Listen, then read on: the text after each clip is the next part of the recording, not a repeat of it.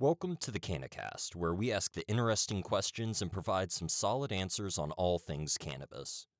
We made it to week 3. We are not a one-hitter. We are here to stay like the high from that pot brownie you ate all of because you hadn't tried edibles yet. This week, we're going to be talking about the two most prevalent chemicals in pot, THC and CBD.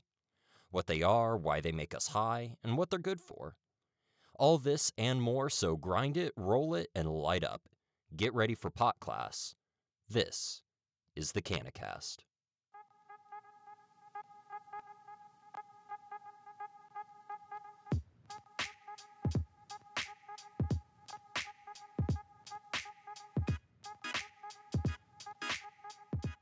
Welcome to episode 3 of the CannaCast podcast. Glad you could join me. Today, THC, CBD, and what it is that gets us high. THC, or delta-9 tetrahydrocannabinol, say that 5 times fast, and CBD, cannabidiol, are the two chemical components of pot with the most star power right now. It seems like every pothead wants a higher THC percentage, and every gas station sells pure CBD oil like the carpetbaggers of old hawking snake oil on the Oregon Trail. But what exactly are they, and what do they do? We'll be focusing on CBD and THC, but to begin with, it's important to realize that there are over 80 different chemical components unique to cannabis. These are called cannabinoids.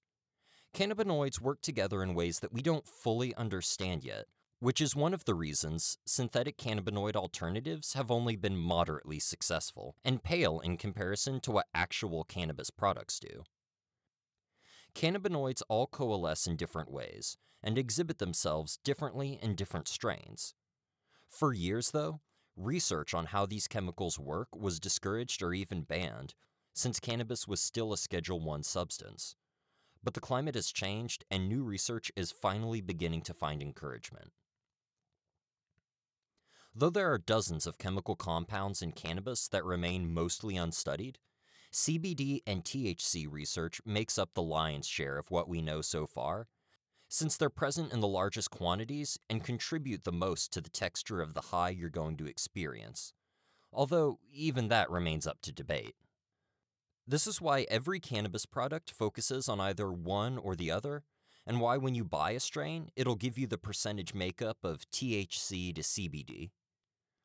Think about it this way. CBD is the thing that makes you feel relaxed, dulls pain, eases you, while THC is the thing that gives you that feeling of highness, disrupts your thought process, and is what artists and musicians love for its ability to unblock those creative barriers that we feel sometimes. Now, it isn't an either-or proposition, and the pair work in concert much more potently than they do separately. In fact, it's one of the really interesting things about cultivating new cannabis strains. How much can we isolate certain effects in a specific strain before it starts to work in counterproductive ways to the overall effect? What I mean is, do the chemicals that get you high actually give you better results when taken in combination with the chemicals that relax and ease your muscle pain? It makes sense in a way. The chemicals bounce off of each other and act synergistically to make the entire effect more potent when they're together. A problem, though, is that people don't always want them together. That's why the isolation of CBD has been so huge and caused so much buzz. Now people can go out and buy much of the therapeutic properties of cannabis without the corresponding high. As we talked about, isolating this may mean that the effect is overall less potent than if taken with THC, but it does mean that you don't have to get high to use it.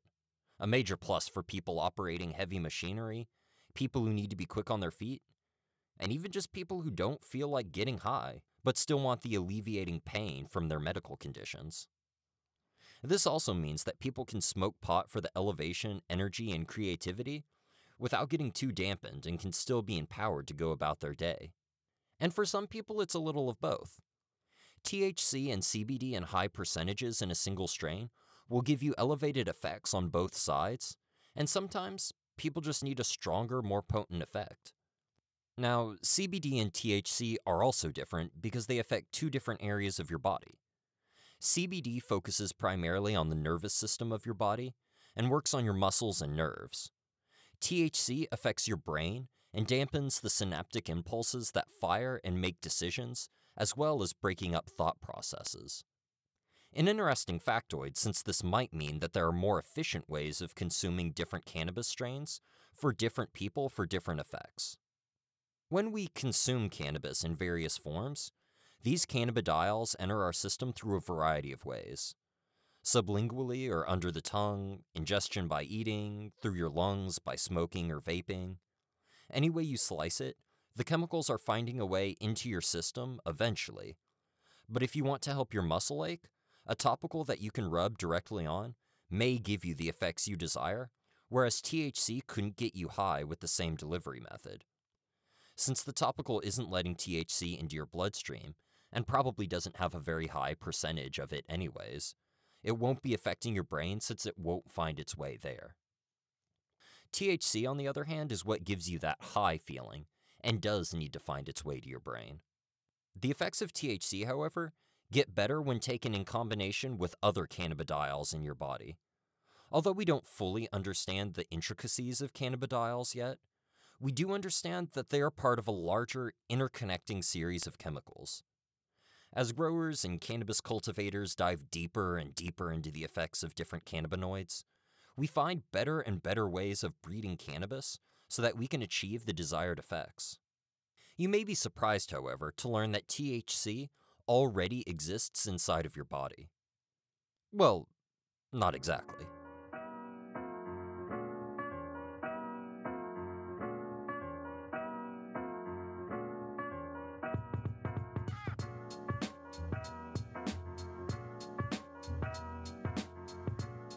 THC closely resembles several chemicals that the body naturally produces, also called cannabinoids. THC is quite similar to a chemical called anandamide that is floating through your brain even as we speak. THC's likeness to these naturally occurring chemicals is part of why we experience the side effects of pot in the ways that we do. Things like short-term memory loss, decreased cognitive function, and trouble focusing are all things that come from amplifying a naturally occurring process in the body, rather than introducing an entirely different chemical, like alcohol. On to CBD, though. You've seen it at gas stations in cheap plastic bottles, sleek, chic, hemp-focused pop-up hipster stores, and you've seen a couple of dozen Facebook-generated articles, right? But what is it, and how does it work? CBD is another cannabinoid that you intake when you use cannabis, but it's a world apart from THC. CBD is getting a reputation as the helpful part of cannabis, but that's a little unfair. CBD is the chemical that has worked so very well as an anti-seizure medication for many, and the substance that people are looking to for various medical alternatives. A lot of the benefits in terms of medical pros in cannabis come from CBD. It's been found to be pain-reducing, anti-inflammatory, and anti-seizure from a mix of research and anecdotal accounts. We know that it's good for many things, but the exact range, depth, and ability of CBD to treat ailments is still unclear. There is more certainty that CBD-dominant strains like Charlotte's Web are highly effective as an anti-seizure medication, but the exact reason remains elusive. Because research has been suppressed for so long in the United States, because of cannabis's designation as a Schedule I drug, we're far from fully understanding the complexities of cannabis, though we can identify a lot of its enormous potential. That said, cannabis doesn't cure everything, and neither does CBD. There are people out there who want to use it as a catch-all for every ill, like a modern panacea. And really, that's just wishful thinking. One of the big challenges of cannabis today is to figure out when cannabis can be an appropriate medical intervention, what specific components of cannabis cause healing, and why. Just this past week, a major CBD distributor received a warning from the FDA about claiming certain effects that haven't been proven for CBD yet. Back to the proven effects, though. CBD-heavy strains of cannabis with minimal, if not virtually zero THC content, are being employed as treatments to seizure-related disorders and as anticonvulsants, and this lack of THC is mandated by law. Anything above a THC content of 0.3% in a CBD product is considered illegal and a cannabis derivative by the federal government.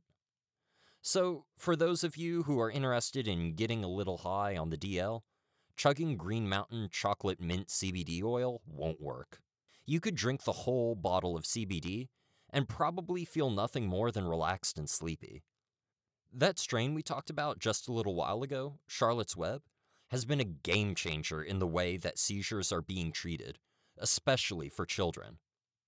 Now, with a viable alternative, people, especially kids, that were once being debilitated and dying because of life-threatening seizures are now able to have at least semi-normal lives. Where once constant chest spasms incapacitated, now people can even drive and go about their daily life with minimal hassle as long as they take their cannabis medication. Now, for the fun part. THC and why it makes us high.